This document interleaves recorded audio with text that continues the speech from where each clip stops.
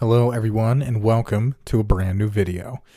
Tonight we're diving into 3 extremely strange unsolved mysteries. So, sit back, relax, and let's begin. We begin with the stories of Hanging Rock. Hanging Rock at a glance seems to be nothing more than a marvel of nature. It was once an active volcano, but now towers over nearly everything around it, standing at 718 meters, or 2,355 feet above sea level. It's located in Victoria, Australia, between Newham and Heskett, only a few miles from Melbourne. Over the many years, it's become an incredibly popular tourist attraction, but it wasn't really thrust into the public until the novel Picnic at Hanging Rock by Joan Lindsay.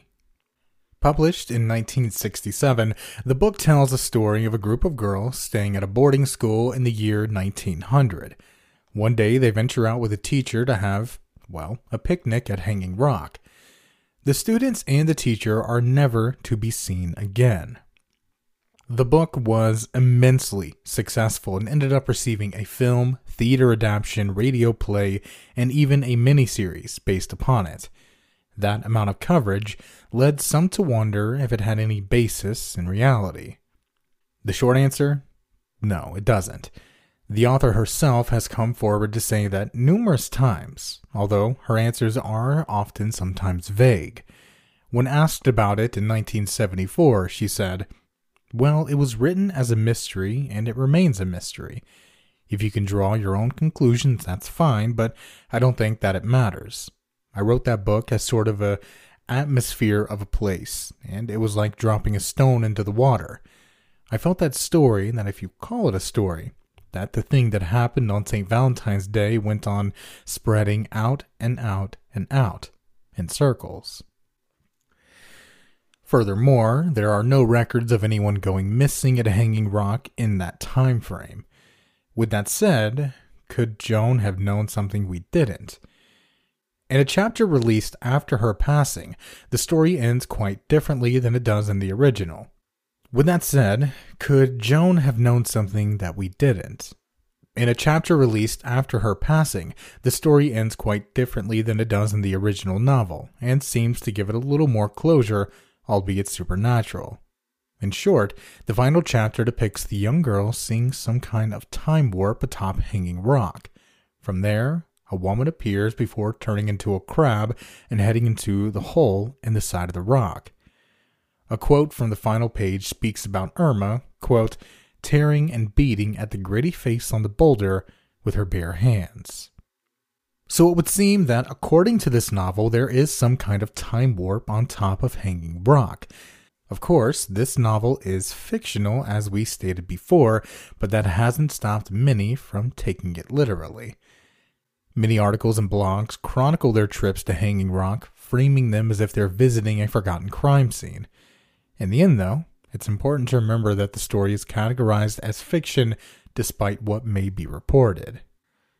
Speaking of reports, along with the idea of a time warp, Hanging Rock is also an incredibly popular spot for UFO enthusiasts, as it seems to be a hotspot. One man, a tourist who was visiting Hanging Rock with his family, snapped this photo.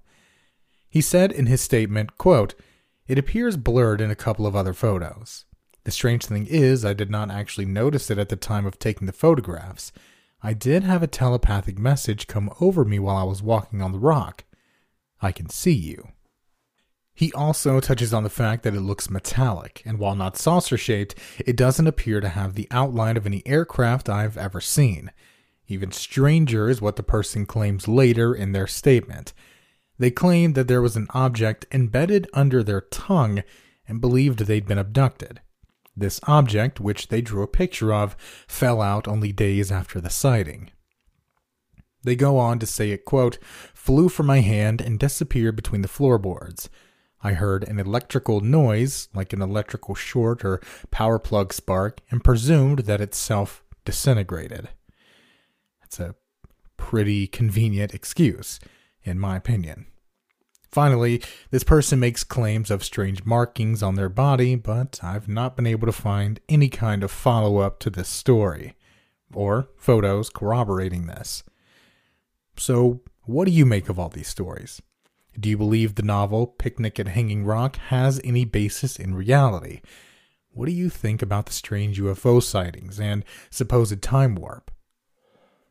Let me know what you think, and a big thank you to Shelby for her recommendation. This was a fun one to look into.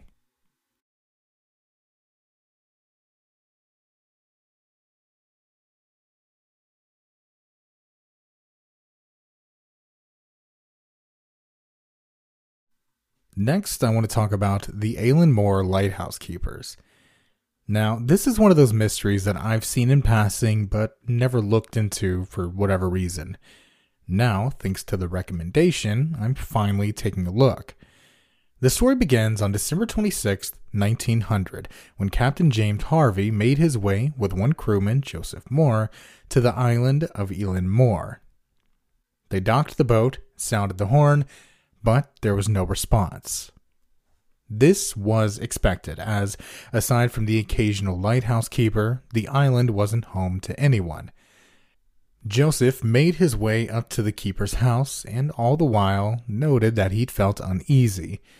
This was pushed away as nothing more than queasiness at the time, but just a few moments later, those uneasy feelings found footing. At the door to the lighthouse is where things began to get strange.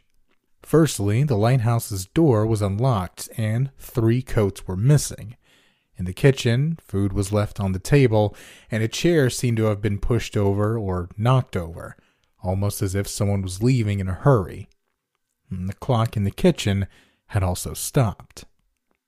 Throughout the lighthouse, there was no sign of the keepers who'd been there before, no clothes or belongings. Captain Harvey even went as far to search the islands around Elan Moore, but still no one was found.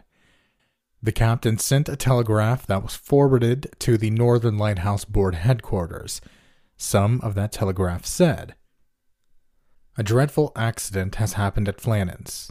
The 3 keepers, Ducat, Marshall, and the Occasional, have disappeared from the island. On our arrival there this afternoon, no sign of life was to be seen on the island." He goes on to say, "The clocks were stopped and other signs indicated that the accident must have happened about a week ago. Poor fellows, they must have been blown over the cliffs or drowned, trying to secure a crane or something like that." The captain seems to offer little in the form of an explanation other than they must have drowned, but that doesn't seem to be the case. A few days following the discovery of the empty lighthouse, Robert Muirhead, the NLB superintendent, went out to explore the lighthouse himself. He came across much of what the captain had seen, along with one other thing: the lighthouse's logbook. It's said that the final few entries are incredibly strange. It began on December 12th with Thomas Marshall, one of the 3 men there, writing about an incredible storm passing through. He describes it as, quote, "severe winds the likes of which I have never seen before in 20 years. He later states that 2 of the other men with him, James Ducat and the principal keeper, were eerily quiet, and William MacArthur, a well-versed sailor and brawler back on the mainland, was crying. The following day, the storm was said to still be over the island, and all 3 of the men were praying for their lives. Many find this strange, as with them being situated in a lighthouse 45 meters or 150 feet above sea level, they would have been totally fine.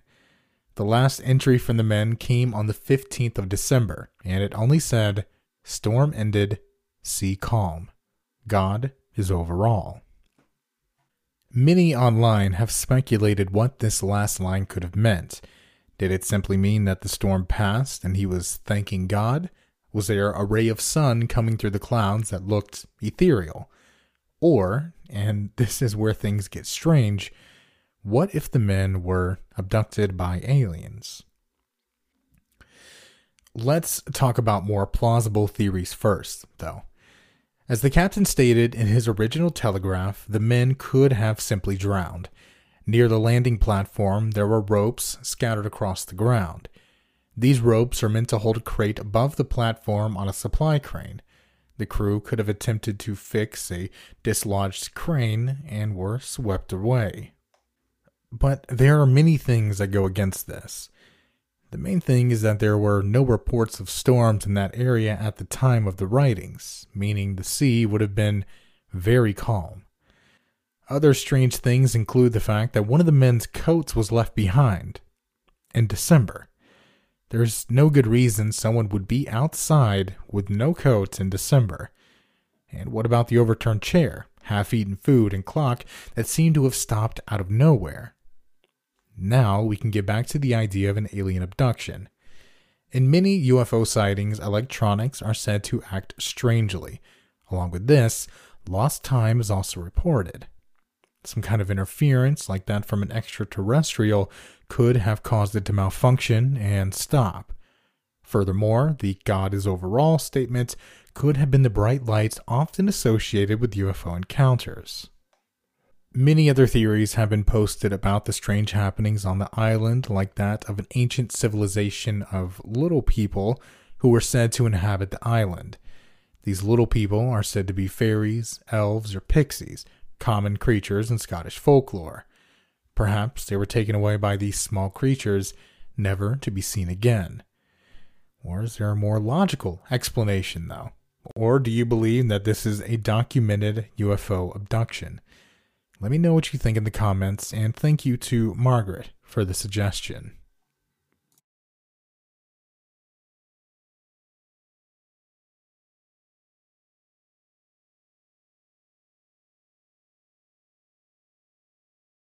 Finally, I want to touch on the mysteries of Mount Shasta. Mount Shasta is one of the most picturesque peaks in all of North America, known for its astonishing height, 4,322 meters, or 14,179 feet above sea level. It is also surrounded by numerous mysteries. Natives in the area say the mountain emits a sort of mystical power that gives off harmony and peace. Others believe it's home to an underground base that houses extraterrestrials and possibly UFOs. Other claims say that the peak is an entrance to a fifth dimension.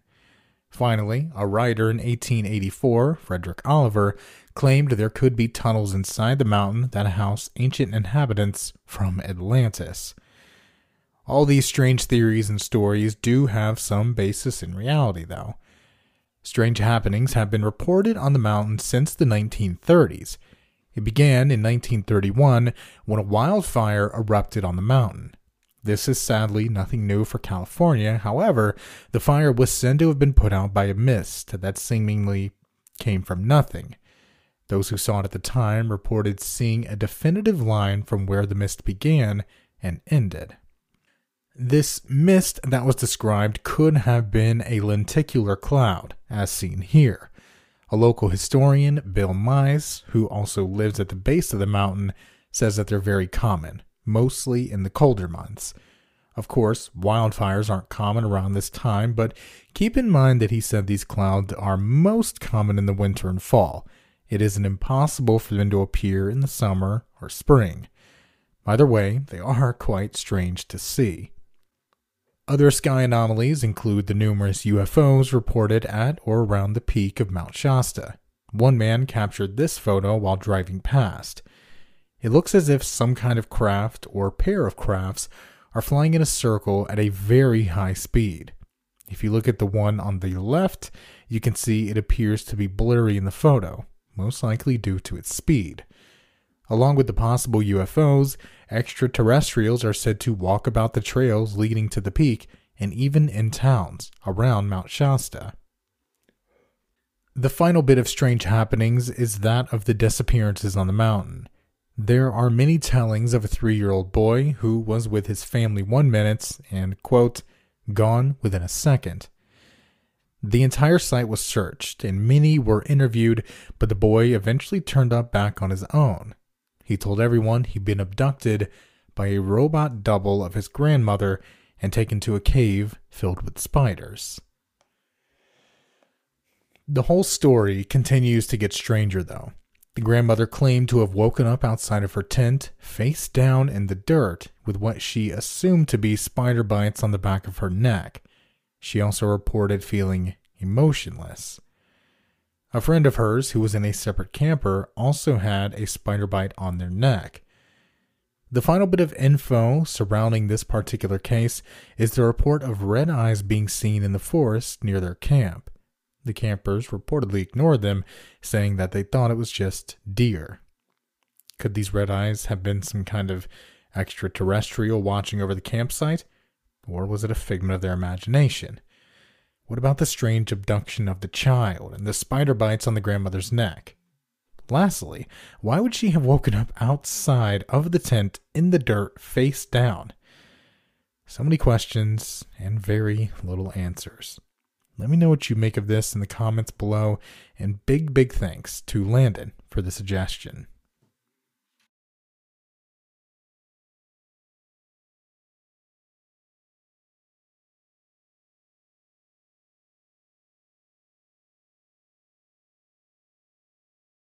Just want to give a quick thank you to everyone who sat down and watched this video tonight. It was a fun one. A lot of these are more lighthearted mysteries for the most part, and it was interesting to dive in and kind of, let reality slip away for a little bit. Again, thank you to everyone who made a suggestion. If your suggestion wasn't in this video, it might be in the next one. And if you want to make a suggestion yourself, be sure to subscribe, because I hold polls and ask for suggestions constantly on my community tab. And if you subscribe, you'll be able to see that. Next, I want to give a quick thank you to all of my $10 patrons and 3 of the most recent channel members. Everyone on screen now is supporting the channel monthly and keeping this thing afloat, and I honestly could not thank you all enough. If you're looking for extra content and early content, head over to my Patreon and pledge, or you can become a channel member and get videos early as well, whichever one you see fit.